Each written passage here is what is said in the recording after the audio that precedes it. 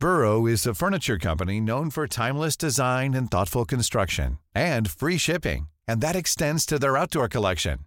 Their outdoor furniture is built to withstand the elements, featuring rust-proof stainless steel hardware, weather-ready teak, and quick-dry foam cushions.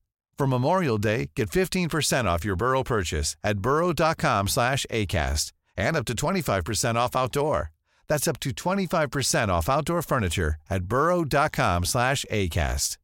Hey, I'm Ryan Reynolds. At Mint Mobile, we like to do the opposite of what Big Wireless does. They charge you a lot, we charge you a little. So naturally, when they announced they'd be raising their prices due to inflation, we decided to deflate our prices due to not hating you. That's right. We're cutting the price of Mint Unlimited from $30 a month to just $15 a month. Give it a try at mintmobile.com/switch. $45 up front for 3 months plus taxes and fees. Promo rate for new customers for limited time. Unlimited more than 40 gigabytes per month. Slows full terms at mintmobile.com.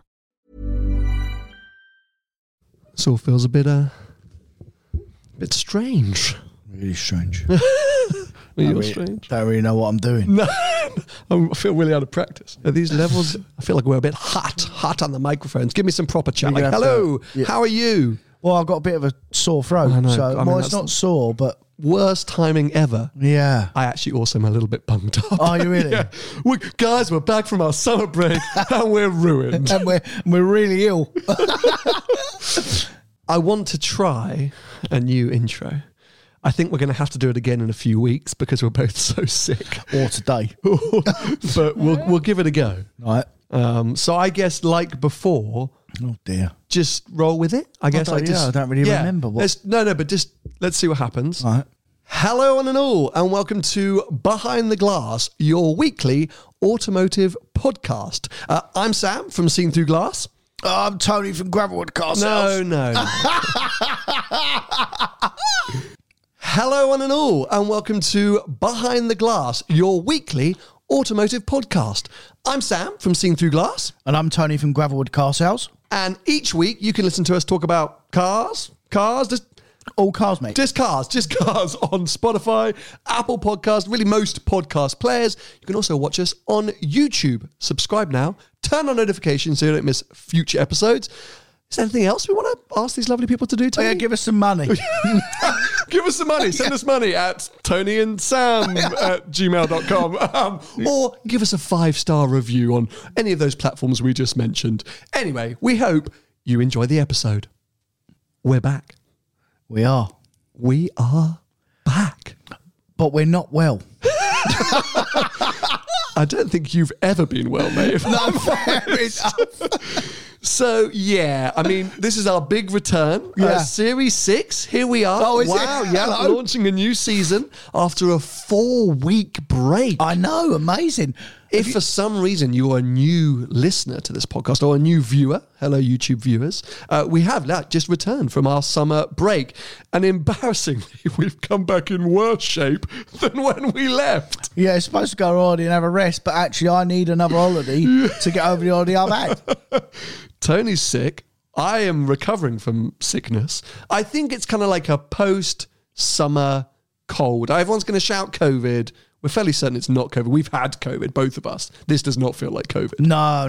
Just a little bit sick. Just a little. We overdid it in our holidays. Yeah, I'm not. Like, I actually feel all right. I just got a bit of a croaky voice. I had a little bit of a headache at the start of the weekend. It's now Tuesday. Mm-hmm. It's now Tuesday. It's the other end of the weekend. But yeah, mate, it's when I get on a plane and stuff, you know? Yeah, that weird air conditioning. Yeah, and you know what else does me as well? You know when you're in a hotel room and it's boiling hot in Europe, you've got the aircon on all the while. I think that gives you a bit of a sore throat and dries you out, doesn't it? So 100%. Apparently you're not supposed to have aircon on overnight. Oh. You'd leave it on overnight. Apparently it's very dangerous. Really? Yeah, I didn't know this. Apparently it's very dangerous. You're supposed to always turn air conditioning off when you go to sleep. But hold on a minute, then you'd be boiling in the middle of the night. You know, at least you wouldn't be dead. Well, I'm still here. I've done it all the while. Yeah, I don't know, maybe an old wives' tale this, but someone told me one time it's very dangerous. Anyway, well, long story short, yes, we're here and we're sick, which isn't ideal because we were supposed to be launching season 6 with a whole new intro, a refreshed intro, because if you've been watching this podcast for a while, you'll know that our intro is a bit out of date. It was filmed at my old studio a couple of years ago now. We looked a bit weird in it. The cars behind me were old rotters, the old cars behind them, like they were rotting. The old cars looked like they were rotten. The whole studio looked rotten. Yeah. So we were like, we'll come back. We'll just start with a whole new intro. And then we both walked in this morning. We're like, yeah. So you might have to stay tuned. I think new intro coming soon-ish. But this is the new studio. New and improved, finally. Yeah. There's still some work to be done. Again, I keep referencing the YouTube viewers, but actually, let's be honest, it's our biggest audience these days. New viewers, just to clarify, we are clueless. This is an automotive podcast, but it's done by two really uninformed enthusiasts. No! Speak for yourself. No, definitely Tony, who will be way too over-opinionated and say stupid things that no one really believes or understands. And I will 100% mess things up and get things wrong as well. So that's just it, just giving you a prior warning. But we have a great time. But we hope you enjoy it. Yeah, we enjoy it.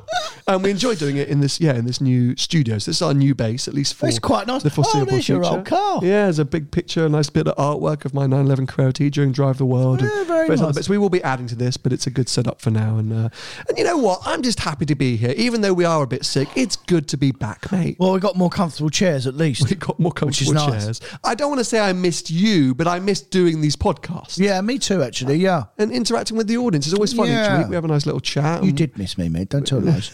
You would have 100%. After about 4 days, you get like withdrawal symptoms. Speak for yourself. Sending me links to Autocar articles. Oh, I wish we could talk about this. No idea. Well, look, in the episodes ahead, we've got a lot to catch up on because not only was our holiday, well, pointless because we come back, say more run down than before we left. It was also the worst timed holiday ever because the automotive world went insane Went whilst mad, we were didn't away. it? Yeah. We've had like 35 new car launches and like proper serious new car launches. We've had huge developments in F1, in the EV industry. We've had manufacturers starting to talk about being publicly listed. I mean, there's so much to discuss. Yeah. As well as what we actually did in our time off. Yeah. But today, I think we've got to kick things off with, as I say, those new cars. Right. Because genuinely, almost immediately after we stopped recording, there was Car Week in Monterey, and it felt like every big new car launched there. Well, there was one really big car that didn't launch there. Oh. Ah. Are we talking about the Puro Sangue? The FUV. Have you figured out how to pronounce it yet? No idea. No. Puro Sangue, Porangswang. Because the Italians will have some flair to it that we won't be able to achieve. No idea, mate. No idea. It's, Okay. it's the Ferrari SUV as far as I'm concerned. And people say it's not an SUV, it's an FUV. Ferrari won't like you calling it an SUV. It's an SUV. It really That's is. the end of it. It really is. Yeah. But Ferrari are determined for it to be a Ferrari utility vehicle. Not a sports utility vehicle. Yeah. Well, yes, of course, we're going to come back to talking about that because chronologically, it was one of the last cars to launch in the list of cars that I've got written down. And there's one which I think I guess you'd be far more excited to talk about. The new 3RS finally unveiled. Yeah. Well, we knew it was coming, didn't we? I mean... But we knew it was coming. Yeah. We didn't know the extent to which Porsche had taken it, I don't think. Now, I'm assuming you're a bit more read up about this car than I am. I was in Indonesia when the car launched, not looking at my phone a whole lot, I got to be Don't honest. have tellies there. Well, they have internet and TVs and things, but I was on holiday. I was like, I'll read about it when I get back, and then I got back and I forgot. So, It's too late. too late. All I know, and I say I want you to sort of, run away with this because it's kind of one of your dream cars, is to me, it looked as extreme as we were expecting based on spy shots. The thing that baffled me were the 4 dials on the steering wheel that seemed to be able to adjust a million things at the switch of a button, which just seems unnecessary. And the kind of, I guess, push towards active or adjustable aero? Both. But okay, Active and adjustable, yeah. Okay, so go on, tell me your thoughts. When it was finally unveiled, what did you think? Well, first of all, it's not my dream car, mate. I think that car is overcomplicated now for the road. Interesting. I think they've gone too far with it, if I'm honest. Would I have one? Of course. Mainly because I don't drive my cars in this country anymore. And on a nice road in Europe, it would still be all right. But I think in general terms, that car will be unbearable. In the fact that it's gone too far the other way. They really have chased lap times and race car setup like the videos that I watched and the stuff that I read. It is like literally basically a cup car with number plates. I mean, that's too far for 80% of the people that are going to buy them cars, for sure. Because, all right, listen, maybe not in Europe so much, or Germany in particular, because they buy them cars to take them straight to the Nürburgring. Fine, no problem. And there's be some UK billies that will do exactly the same thing. But in general, people that buy them cars won't do a huge amount of miles in them. It will be, I mean, the last car, I mean, the GT3 even that you've got coming is quite firm on the road. And the last 3RS was firm enough. And I used to hate driving it in the UK. Really? Yeah. That's why I used to done so many track days in it and drove it in Europe. And actually, I didn't really like driving it in Europe that much because on big windy roads and hairpins and stuff, yeah, it's okay going in, but coming out when you're going up a big Alp, it's got no power.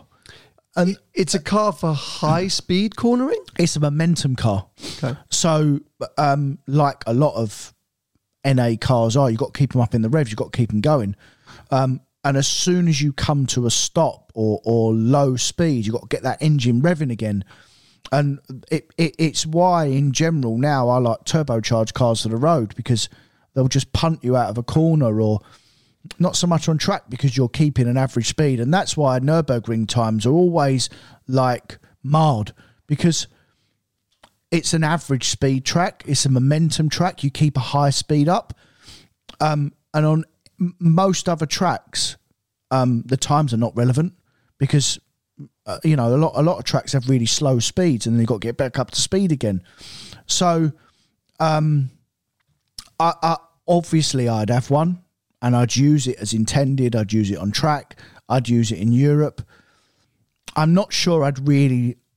I think it's too much. It hasn't got a boot anymore. It's not practical as it was. I think it's too fussy. It's far too technical for most human beings. You know, if you're a proper race driver or you know what you're doing, then buttons are great. I'm going to set this. But actually, most people won't even know how to set them. I mean, you're just going to listen to some bloke that thinks he knows. Yeah. Do you know what I mean? So a racing driver gets straight in, he knows exactly what to do, and with the power transfer and you want that wheel braking and you want the diff tightened up because you want the car to pull you around more. So I'm just going to turn the settings. But most people won't have a clue. And by the way, you won't be going fast enough on the road. So I think it's a bit pointless, mate, if I'm honest. I'm surprised to hear you say it, but I'm quite relieved that you are saying it. Because the reason I said your dream car, because obviously the previous generation was one of your favourite cars. You enjoyed that so much. You've spoken about it so many times on this podcast. A car that you absolutely loved, and we actually took off into Ireland and did a bit of a road trip in. I also really enjoyed. I've never really been an RS enthusiast because I don't do many track days. Yeah, I love road car driving. Yeah, road driving in cars. And so for me, the standard GT3 was always enough. The RS was just a bit too track focused. And then when this new car launched, I was like, oh my god!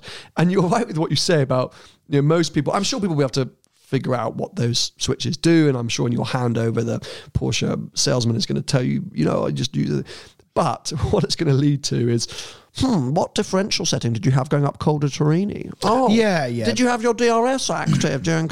Yeah. And probably lead to a whole load of crashes, but also a load of really boring conversations. Yeah. It's going to be like that Bravado, there's this sort of... It was the PTS thing. Oh, I've got a Paint to Sample GT3. There's like, oh, I've got the highest mileage GT3. And now it's going to be like, oh, I only drive my 3RS in blah, blah, blah. I don't even know what the options are or the settings can be. Yeah, it's basically different suspension that Okay. you can adjust. You haven't got to lay underneath the car, and it's all electronic now. It's obviously you can back your traction control off like the AMG GTR and the Black Series. You can do that as well now. Again, that's in the race cars, in most race cars. And I think there's a braking one as well. I'm not 100% sure, but there's 4 on there. There might be a braking one as well. So again, that's on a race car as well, because you want the sometimes the ABS comes in early, sometimes you want it in later. It depends on what's what. But really, that's for a racing driver, mate, because most people won't get to that capabilities. It's definitely, for me, separated the standard GT3 and the RS more than ever before. Like, it's made that RS way more extreme, I think, than the standard GT3, even if the standard GT3 is more extreme than any of the previous variants. Yeah, and I think actually the sweet spot for, in all seriousness, without messing around, the sweet spot for GT3s now is the 991.2 for the road. Because yeah, it's not anywhere near as good as the car you're getting for sure, and it hasn't got the wishbone suspension, and you know it won't be set up as well. But actually, for the road, you don't actually need all that. Like, as we've said it before, how fast can you actually go on the road? You know, According to you, quite fast. well, some would say, yeah. Some would say I'm terrible. But me going away these last couple of weeks with all different cars, I wouldn't have gone any faster in my car as I would in any other car. Similar, you know, like, okay, I might have had a little splurt down a straight on a sprint, and it might have been a second faster or half a second faster, but then in 3 minutes you catch the car back up because it slows back down or sits in traffic again or goes for a village or... Of like, course. I who mean, cares? it's a running theme of this podcast is, you know, have cars gone too far? And funny enough, it's something that, you know, I was looking at some pieces previously when I went to film a few weeks ago with sorry, I'm completely my blank, with a Ferrari 430, and some initial reviews of that all those years ago were journalists saying, oh, have we gone too far? Has the world gone crazy? If Ferrari pushed it too far, we don't need all this power. But that is a pile of shit, that car. But now we look back at it and it seems like an ultimate modern classic, you know, circa 500 horsepower and things like that. So, yeah, it's easy to sit here and complain, but I would agree that 3RS seems really overcomplicated. Yeah. Surprising from Porsche. It's obviously, we've got a Huracan STO, similar kind of makeup. AMG GT Black Series, but I guess a little bit more practicality. No, I think that's better. I think the Black Series is better than both of them in terms of for the road. You're probably right. Yeah. But, you know, they're not the first to go this extreme. But, you know, Porsche tends to be a little bit more sensible about the way they go about things. This is literally a cup car with plates stuck on, which they must have worked out people want. They must have, because Porsche don't make, you know, haphazard decisions. They don't, no. And as well, they do make cars for their customers. And for a lot of the people that are going to use them as intended, it will be okay. But there will also be a lot of people that won't even know what the buttons do. Mm-hmm. And I saw a quote or heard something in one of the videos about it creating as much downforce as a full-on cup car at 140 or 150 mile an hour. I mean, you can't do that on the road anyway, but you can on track. I mean, that is unbelievable. Outrageous. For a road car to create that sort of downforce. I mean, it's very similar to Senna downforce, and we was it 800 kilos or something? I mean, that seems to be the number. Don't quote me, but it's around. I mean, it's an unbelievable amount of downforce. Well, really, hopefully we will get the chance to get behind the wheel of it when they start coming out and about. And it'll be intriguing to see. But I think Porsche would probably be quick to say, well, look, it's not a road car. You know, I think that, I'm sure all the launch... They've already said it. Yeah, all the launch materials, everything, like, it's all going to happen on a track. And they're going to say, like, you know, you can't really test this car on the road because that's not what it's for. That's not what it's for, yeah. You know, fair play, I guess, in that sense. And let's wait and see. But yes, my immediate reaction was... It'll be interesting to see what the market does and what they actually achieve. I mean, we all know they're going to be stupid money over list. I've already had conversations with people branding numbers of what they're going to be over and whatnot. But it'd be interesting to see because the if you look at the STO as a car and the GT3 RS, although I don't think they compete them cars, if it's a similar kind of car, the STO is a bit of a flop, mate. Mm-hmm. You know, they're Look, you've driven one. I mean, Yeah, no, I really useless. enjoyed it. No, I really enjoyed it. But if you look at the used market, yeah, they've been trading actually under their retail value. Yeah. In comparison to some other, previous examples from Lambo or other marques that have traded over. So, yeah, the 3RS is going to be super interesting. It's probably not going to be that far away. So let's hold our breath. But let us know in the comments below, what were your thoughts when the covers finally came off the 3RS and we saw it in its full glory and found out about all these details? Were you like, oh, I want one? Or were you thinking, it seems to be a little the thing bit is, too extreme? because it's a Porsche as well, and because of the brand value, and much the same as Ferrari as well. Even if people don't want one and they're offered one, they're still going to have one. They'll just sell it. Yeah, you're probably right. You would be mad not to just go, oh, actually, that's not for me. It's too hard, because they'll give it to someone else and they'll flip it anyway. So, yeah. Just get a Sport Classic instead. I mean, what a car! Yeah, no, thank you. Anyway, well, let's move on, because I say we've got a lot of cars to work through, and from one car that seems a little pointless to maybe another. What were your thoughts on the Lamborghini Urus Performante? Willy waving. Yeah, an absolute complete waste of time and money. Yes, I don't see the point in it. I mean, I have long said I'm not really a fan of these super quick SUVs. That's my favourite. And the Urus was already the most extreme. Yeah. And oh my God, they sell by the bucket load. I see them absolutely everywhere. It doesn't matter where I am in the world, I seem to find a Urus somewhere. Yeah. They are so popular. Yeah. And they are very much the Lambo of the SUV world. They're all about presence and status and everything. And incredible It's a drive. proper car as well, mate. I know you're not keen on them, but it is a proper bit of kit. It literally drives like a supercar on jacked up. It's a proper how bit of many kit. Urus owners are driving them like supercars? Because No, probably every time not I that see many. them, they're in the city. Yeah. And so, Statement car, isn't it? why do you need the Performante? Exactly, mate. No. And as well, like, I mean, is it another 30 or 40 horsepower or something? It's got a bit more carbon. It's a little bit lighter. Looks a bit Mansory-esque. It's already 2.5 ton. What does it matter if it's 80 kilos or 100 kilos? Like, it's too heavy.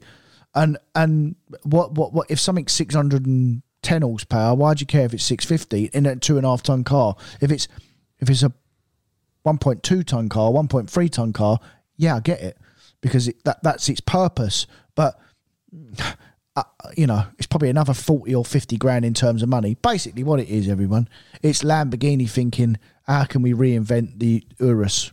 Basically. Well, do you think this is a result of the US being as popular as it was, or do you think Lambo always had this plan? They would have had it planned, and they probably brung it in later than what they expected, because it's done so well as a car.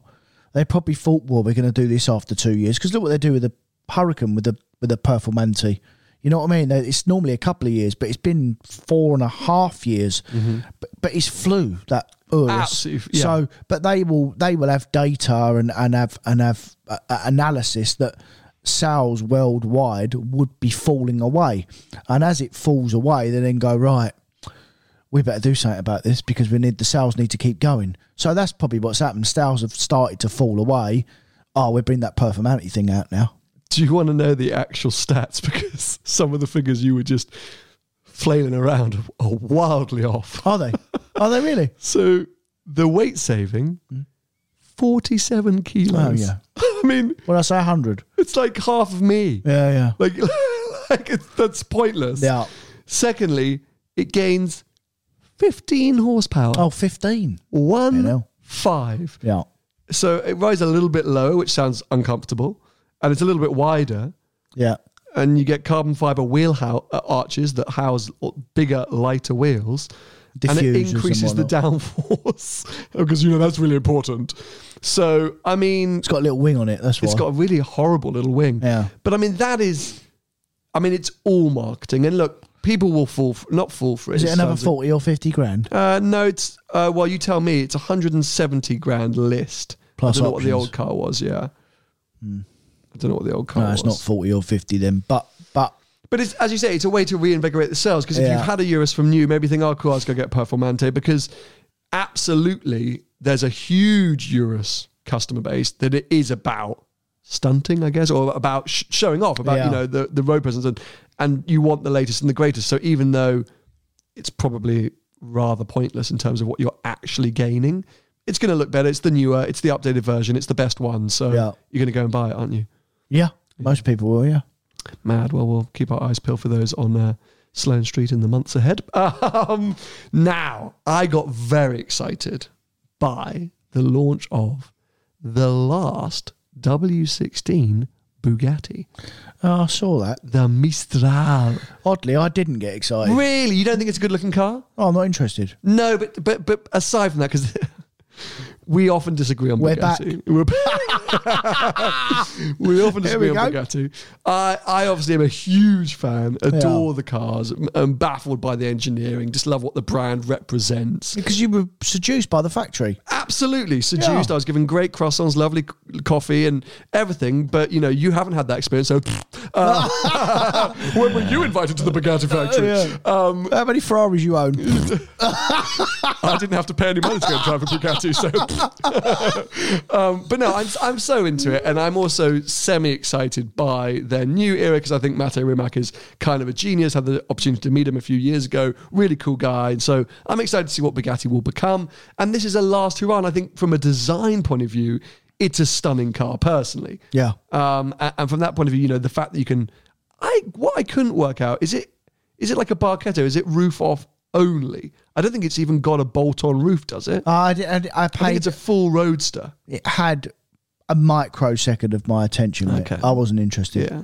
I'm not really. In general, I don't really... It's different for you because you have to be interested in it because it's your job as well.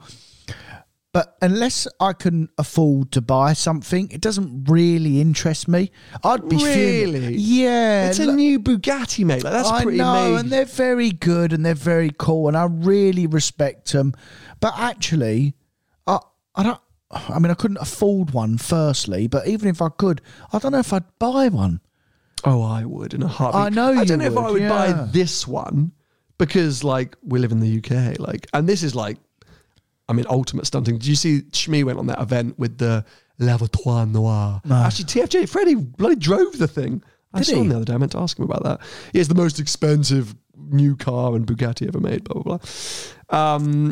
And that's a bit it is just and it's not a shoe. And I think, is it a Super Sport or is the Centenaire underneath? I get confused. But long story short, there's nothing revolutionary apart from the way this car looks. The fact it's got no roof. And I think the shoe one's maybe a little bit better looking in my opinion.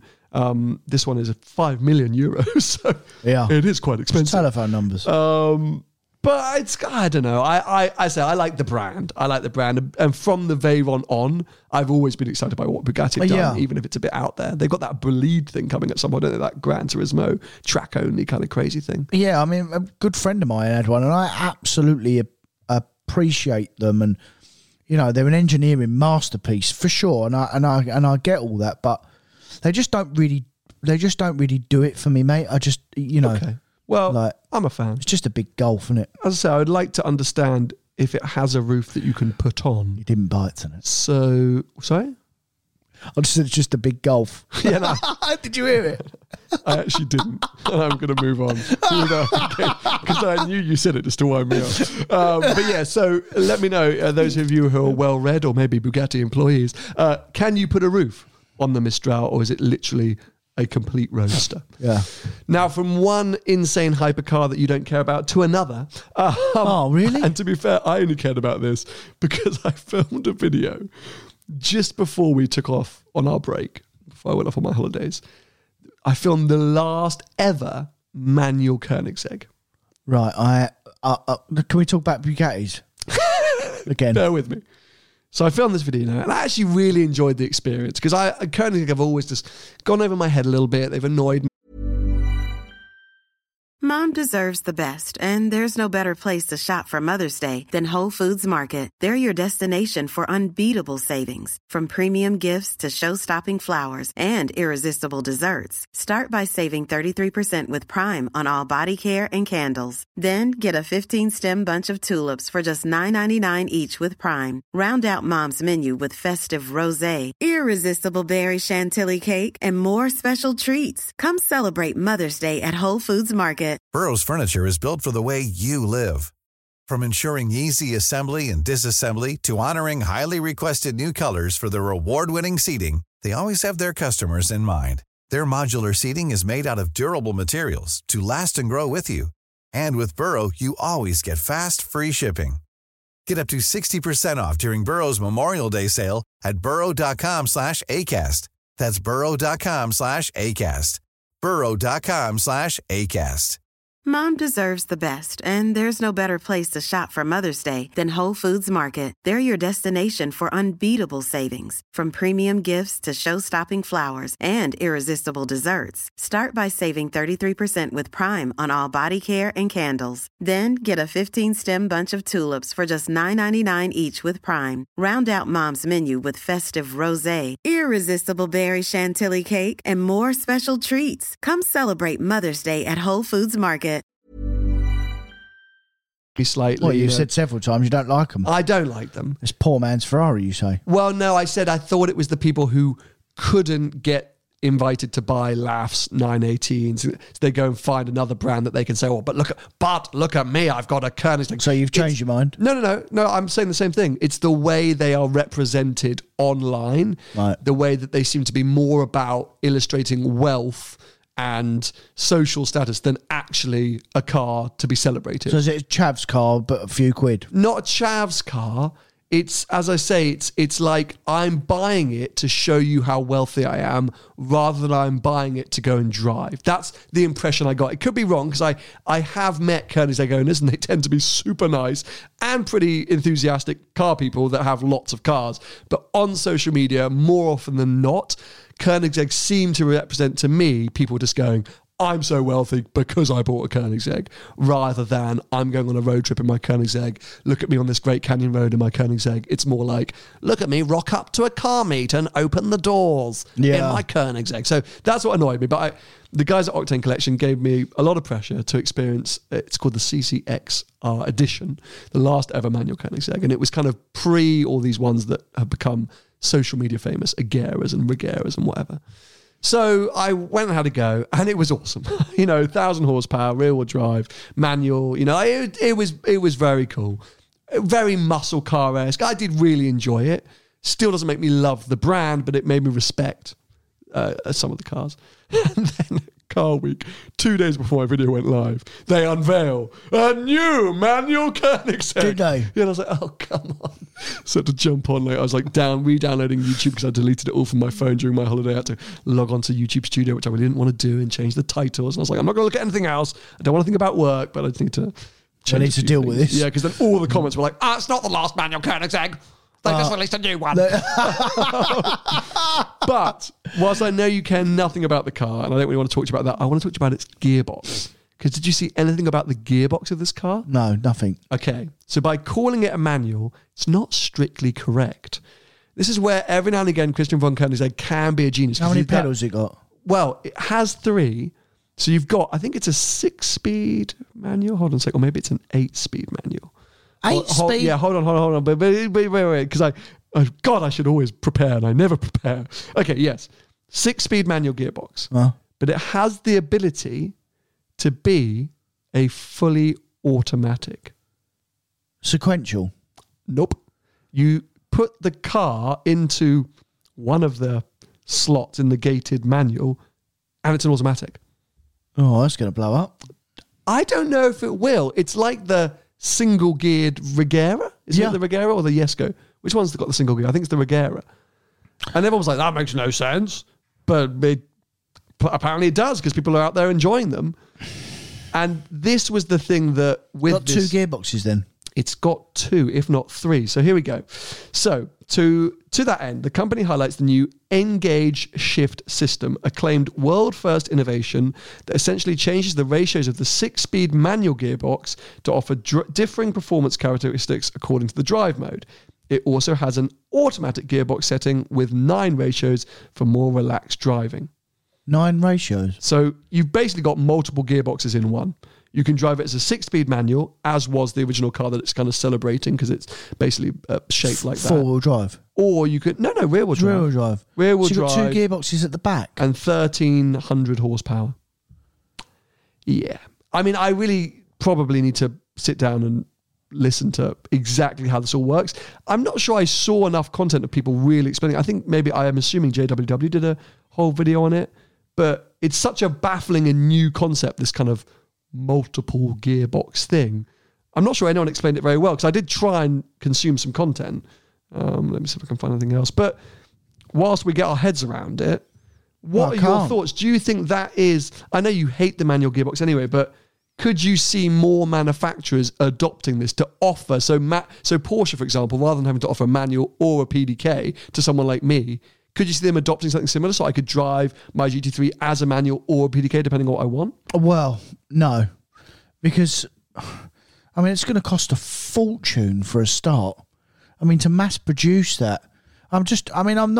I'm not an engineer, but I do really understand how the bottom of a car works. And is it all in one casing or is it... Here we go. Topgear.com. Based on the company's light-speed transmission, dubbed Engage Shift System, the relatively lightweight and compact unit weighing just 90 kilos and about the same size as a regular 6-speed gearbox features 3 sets of compound gears with 3 gears on each set, so 9 in total. It does without the traditional flywheel and clutch betwixt the engine and the box. But you don't want to have 9 forward gears, Koenigsegg explains. That would be way too confusing. 6 are forward motion, and we have 9 gears to choose from. We have different gear ratios in track mode than we do in normal and comfort. That's right, different ratios depending on which mode you select. Oh, it's so complicated. First gear in normal mode then starts off in the second of the 9 gears because first is super short in the 9-speed, while second gear is actually fourth. So is it a double clutch system? There's a sort of hydraulic link from the clutch pedal to the clutches. There are 6 clutches, but when you move the clutch pedal, it's exactly 1-to-1 of pressure on these clutches like you use in a manual. Oh, mate. Too much for me. I'm gone. Yeah. You're right. Very expensive. But I think for the enthusiast, it's an interesting suggestion, an interesting way of going about it, I suppose. On your £5 million car. Yeah. Yeah. But if it does dial down, if Koenigsegg ends up being a bit of a leader in terms of, we haven't really seen any other cars adopt the single gearbox. I wonder why. Yeah. I'm trying to be polite and positive here. Thought of it. But let's see. Maybe they're groundbreakers or maybe they're just doing things for headlines. Yeah. But it's genius tech, the fact that they are offering it. Whether it works, how it's utilised, I don't know. Yeah. And with ever, let's wait until the car turns up on the road and people are driving it. Some clever buggers thought of it. It must be clever, mate. Yeah. No, it's definitely clever, but, well, it's beyond me. More crazy, pointless cars that none of us are ever going to want or buy. The McLaren Solus GT. No idea. It was a Gran Turismo concept that McLaren went, let's build it. So clearly one of their customers went, I really like the look of that. Can you build me with one? all their cars, though. Just think of something, go, let's build it. It's got a V10 in it. It's an Audi engine, then. No, I think it's an old F1 engine. Oh, my God. The Solus GT is powered by a 5.2 litre V10. Sounds like an Audi. Sounds like an Audi. Hold on a sec. Let's see. A Formula 1 inspired carbon fibre steering wheel is also present. All 25 units are already sold for £3 million a piece. Nothing more on the engine. So, yeah. It's basically an Audi R8 with a McLaren body. Yeah. For £3 million. Yeah, it seems very strange. This seems really expensive. Revs up to 10,000 RPM. Yeah. Wow. I mean, moving on. So the list of cars continues. We had the Bentley Batur, which was like the most powerful W12 Bentley ever. I saw that. Bit weird. Yeah. Bit big. Not really Was that 1.2 million? Something stupid. All the money again. Yeah. Aston Martin DBR22, the rebodied Vantage Roadster thing, V12 Roadster, Speedster, pointless again, all the money. Celebrating an old race car from Not interested. The Maserati MC20 Cielo, or Cielo, it's the Spider, MC20 Spider. No one even realised it launched. Nor did I. It launched at Car Week. I was like, I was doing my research today, trying to catch up and remind myself of everything that launched.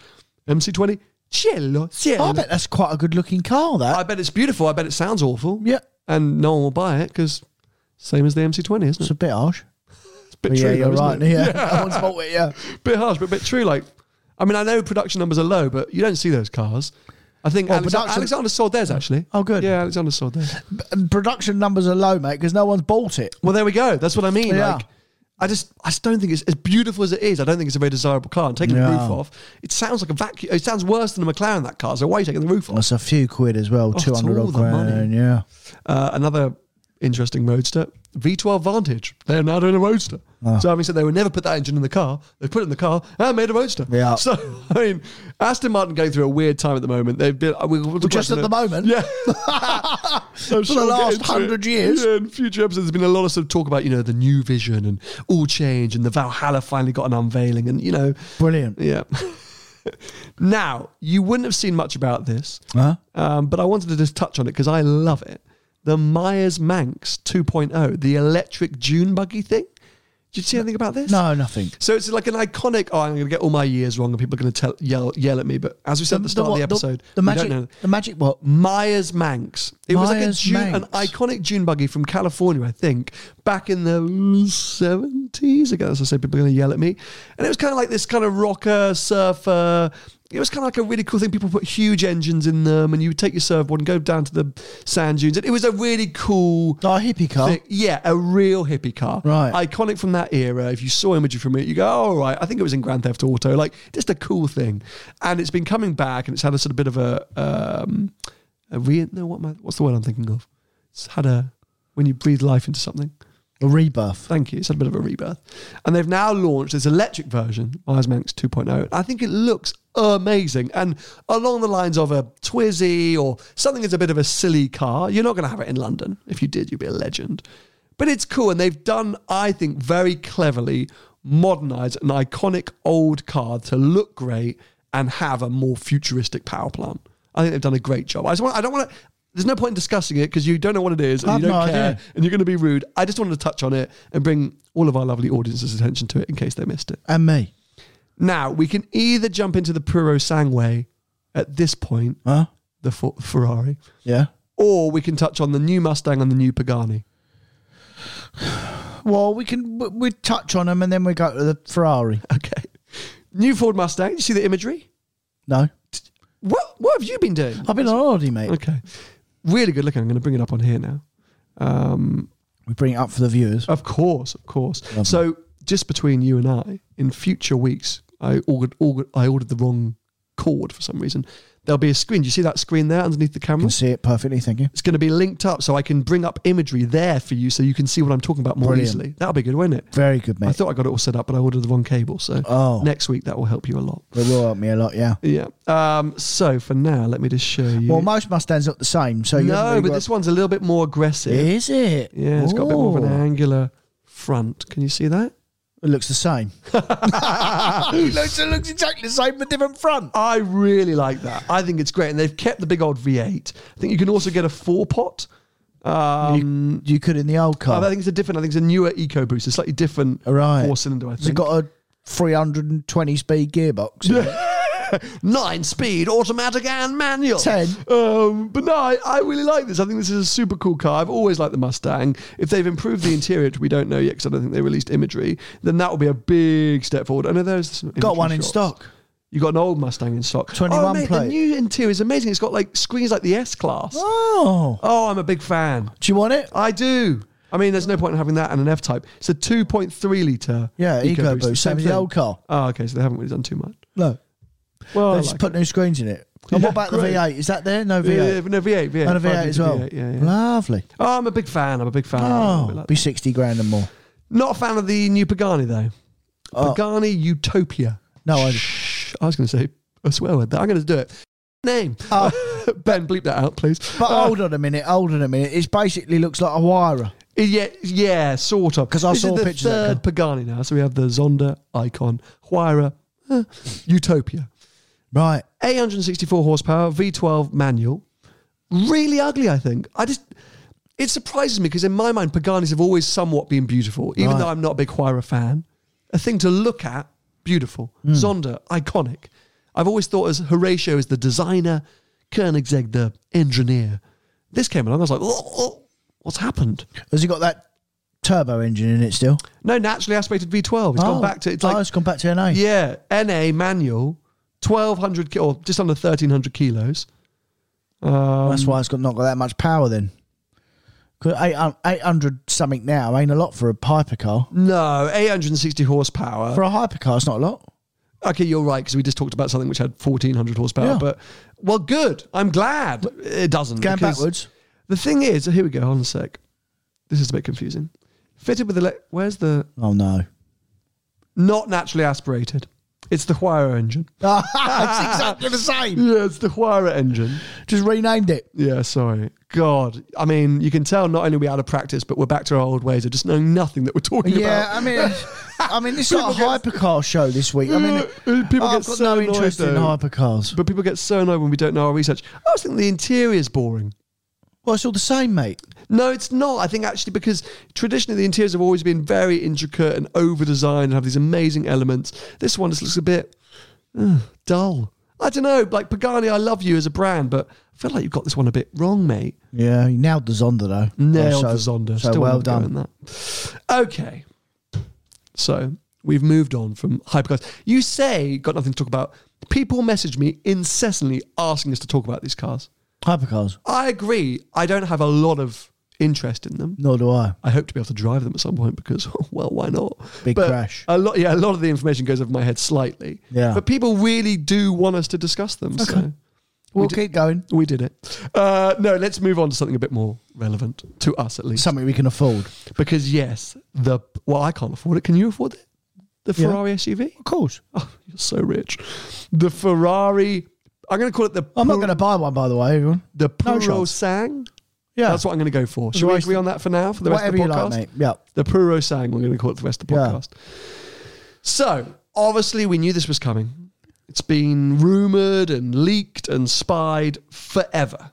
Forever. I will come out and say, I think the final product is very good looking. Me too. Actually beautiful. Yeah. They But- nailed the final product. But when a Ferrari's in general not beautiful, there'll be still- some shitters, but in general, I'm still like the not 360 convinced by and the stuff. I could see you. I was trying to interject there because I could actually hear the cogs in your brain whirring. You're such a dick. But I don't think I'm still not convinced by the 296. Well, Still not convinced by the 296. well, I'm getting one, so you can look up close to one. You are buying cars left, right, and centre. I thought you were getting a Roma. I am, yeah. You're getting a 296 as well. Yeah. Oh my God. Just spanking the cash. It's been a good summer for you. This is podcast doing well. Yes, and I'm getting an SF90. So the Puro Sang, I think really good looking. Obviously, those early leaks which we saw a few months ago of the car in the factory, and everyone's like, "Oh, that's hideous." Yeah. As ever, obviously wasn't the finished product. No. And so now we've seen the full V12 version. Absolutely glorious. They're reckoning 400k plus. Joke. So it's 750 320 odd plus options. Oh, is it? Yeah. 300. Oh, I thought it was 390 plus options. Oh, really? I thought so. Oh. Oh, I thought they were going to be about 400k done, spec. No, I think that's the other engine because we're still not certain, but we know that there's other engines coming. Right. Whether it's going to be the V6 from the 296. That's or correct. A V8. Can we say that? Yeah, I think we can discuss it. We don't know. Well, as far as I know, Oh, here he is. is that there is a 296 powertrain Yes. and a V12, which is Okay. basically a 812 superfast engine detuned. Right. I also heard that maybe it was going to be a variation of the V8 from the SF90 with or without hybrid power chain. Oh, I think they're done with that V8 now. I think that's finished. I would agree. Yeah. But who knows? Yeah. So they launched it with the big V12, because I think that's Ferrari, right? It's Ferrari history. It's so important for that brand to have stuck a V12 in it. Yeah. Apparently that's a very super limited run. The V12s, all the cars are basically sold out. Yeah. So if you want to go and order a Puro Sang, they say, "I'm so sorry, sir, but you can wait. There's another engine coming." But hold on a minute. They are all sold out. But an 812 Superfast was sold out when it was launched, and then it wasn't sold out. So let's just wait and see. Eh? Okay. I was just going with rumours. Yeah. That's what I'm hearing. Whispers on the street. Yeah. Do you know Puro Sang? Yeah. I've got a few bad things to say about that car. Oh my God. Yeah. Out of nowhere. Go on, hit me with them. From what I've seen, I mean, I absolutely, completely agree with you. It looks lovely outside. Mm-hmm. I do think as well now, especially with modern Ferraris, it will be colour dependent as well. Yeah, spec dependent for sure. Yeah, colour and spec dependent. I think the inside looks a bit cheap. Yeah. I really like the inside. That was one of my favourite parts about it. I think the interior is really good looking. No, I think it looks a bit plasticky and cheap. I don't think it will be anywhere near as plush inside as a German rival. Personally. But did you see the weird what's called a computer generated photos, or did you see the physical photos at the launch events of the interior? I don't know. Because I hate those computer generated photos that Ferrari launched their cars. I think they're disgusting. I saw a lot of photos. Okay. Full stop. The physical car I think looks really plush. Think of a Lusso. Do you think a Lusso is cheap and not nice inside? I just think in general, if Ferrari are good, and I get why you buy a Ferrari, it's not necessarily in general. If you're buying a supercar Ferrari, it isn't necessarily for the tech and the build inside, because you're buying it for the actual car. But when you start selling SUVs, you really do need to up your game, and I think the Germans are still way ahead of them in that department for a luxury SUV. Yeah, you're not. But the smell of the Ferrari leather, for sure. But look at a Lusso and then look at a Bentley. You know, like yes, okay, they are still miles off, and I don't think they've quite. Yeah, it's got them new screens in it, and looks a little bit. You know, the new SF90 and the 296, they do look better, but they're still, I think they're still miles off, mate. Yeah, but I will go back to what you just said. You made the point very well yourself.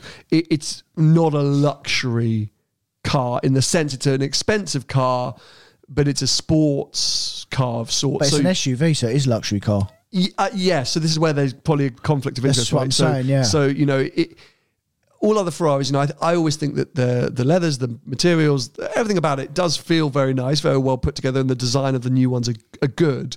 When you're wading into this SUV market, do you expect more for 400k? I think so, yeah. Because are there any other SUV? What's a Cullinan? Is the only one price-wise that it rivals? Yeah. I'm just trying to work out weight, so I've been tapping away. I mean, Ferrari can ask what they want for their cars, by the way, because they always sell them, you know, so no problem. And I think they have taken the piss a little bit with the price of this car, but because they can. Of course they can. Ferrari. And they do really, really take the P's with the options, with the you know, the option list and stuff, you know, when you that's the thing, you know, you can start adding stuff, it's going to be ridiculously expensive. There'll be £500,000. Yeah, I expect there will be. I expect, you know, there'll be bits on them where they'll, you know, you pay like double, you know, like they give you a set of wheels standard, but then like with a BMW or an Audi, when you swap the wheels from factory, they'll take the original price of the wheels off, whereas a Ferrari, they charge you twice, basically. And it's the same with the like livery stripes and stuff. Oh my God, all of that stuff, whether painted or non-painted. Yeah, so if you want a non-painted one and put your own stripe, you pay for 2 stripes. Mad, isn't it? Yeah. But they get away with it. It's Ferrari. It's what it is, isn't it? It is Ferrari. I'm just trying to compare it. I was tapping away on my laptop because I wanted to look at weight versus the Urus. Because for me, you know, it's all going to be about how this car drives or performs. It's a couple of 100 kilos lighter than the Urus. Yeah, I thought it would be, yeah. So a couple 100 kilos lighter. So, you know, it's going to be so interesting. It doesn't look massive. I think dimensions-wise, I'm just looking here. Again, it's a bit shorter. It's the same width as a Urus. It's a little bit lower, similar wheelbase. So it's a bit shorter. The body's a bit shorter and lower, but otherwise it's very similar. I think it's good looking. I mean, it's going to be such a rare product, the V12, because of its price. Yeah. But I think we'll see tons of them because I think every big Ferrari customer will go out and buy one. I think they already have, mate. I think that's, you know, I think they've already bought them. I think that was the thing. I think. So I guess the question will be is how much more in inverted commas affordable could a V6 or V8 version be? If this is a sort of 390 odd grand car, what's going to be 50 or 60 grand cheaper. Yeah, they're not going to do 100 grand cheaper, are they? So it's always going to be. And I'm sure, as you say, Ferrari have done that because they can, but also it's definitely a decision, you know, an active decision to price this in a way that makes it this super exclusive product right at the top of their range. Well, I mean, look at a Spect Lusso back in the day. Mm-hmm. If you really, really, really wanted to, you'd get one of them at 300. Yeah. If you wanted really to back in the day. Yeah. So that was 5-6 years ago now. So things have moved on. It's Ferrari. As they always say, no one rivals our cars, which is why they never bother with Nürburgring times and stuff like that. They're not interested because they are what they are and they're the strongest car brand in the world. So Sure. why they don't need to justify anything, do they? So they sell everything. Because we love them. And we love them. Well, I think that kind of... Oh, last question. Would you have one? Not with that money, no. No. I'd have a Urus. Yeah. Sure, it's 100 grand and more cheaper. And Would you have a Ferrari SUV? And like, would you have a Urus? No. I wouldn't spend 250 grand on an SUV. No.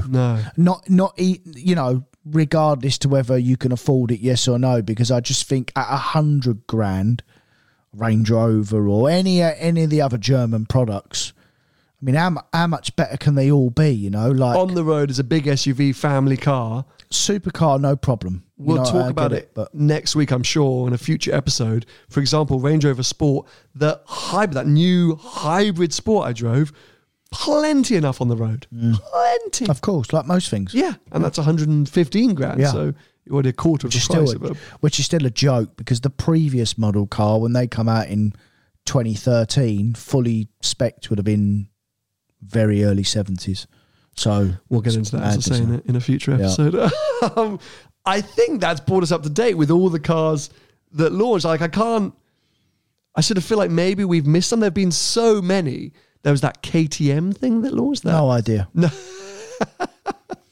So many. If you think that there are particular cars that we did miss out on that you were desperate for us to talk about, let us know. We're so sorry. We're so sorry. We do have a live episode coming up at the weekend, which we can't wait for. So we may be able to include them then. But actually, what I want to do at that live episode is catch up with what we've been up to. Yeah, we're not well. Are we? As at the beginning, you've never been well. No. But yeah, definitely the live episode. We'll catch up and bring you all up to date with what we've been doing the last few weeks and some exciting developments for the weeks ahead. I am going to Perth in Australia, so any Australian listeners now get in touch. Not like after this episode. I'm off. No. Well, it doesn't surprise me, because sometimes you say, mate, I've got to go, I've got to get on a plane. Yeah, so it wouldn't surprise me if that was the case. No, but October, Perth, Australia. More on that to come soon. And we are still working on, looking very likely, a behind the glass trip to LA, California. So which again, will be cool. US listeners, get in touch and stay tuned, because we may have some very exciting announcements for you about that trip soon enough. That'll be a little bit later in the year as well. Anything else you want to touch on before we round up today's episode? No. Oh, great. Thanks for turning up. Thanks for coming in. Yeah, as we said at the beginning, if you're watching here on YouTube, subscribe now, turn on notifications. We're trying to build our subscriber numbers once again. But yeah, make sure you don't miss future episodes. If you're listening, Spotify, Apple Podcasts, any podcast player, leave us a review. We'd love that. A 5-star review if you want. Give us a 1-star review if you hate Tony. That's totally fine. And send money. And send money. Tony just wants your money. Otherwise, we'll be back with you for another episode next week. Bye-bye. See ya. Flexibility is great. That's why there's yoga. Flexibility for your insurance coverage is great too. That's why there's United Healthcare Insurance Plans. Underwritten by Golden Rule Insurance Company, United Healthcare Insurance Plans offer flexible, budget-friendly coverage for medical, vision, dental, and more. One of these plans may be right for you if you're, say, between jobs, coming off your parents' plan, turning a side hustle into a full hustle, or even missed open enrollment. Want more flexibility? Find out more about United Healthcare Insurance Plans at uh1.com. Here's a cool fact. A crocodile can't stick out its tongue. Another cool fact, you can get short-term health insurance for a month or just under a year in some states. United Healthcare short-term insurance plans are designed for people who are between jobs, coming off their parents' plan, or turning a side hustle into a full-time gig. Underwritten by Golden Rule Insurance Company, they offer flexible, budget-friendly coverage with access to a nationwide network of doctors and hospitals. Get more cool facts about United Healthcare short-term plans at uh1.com.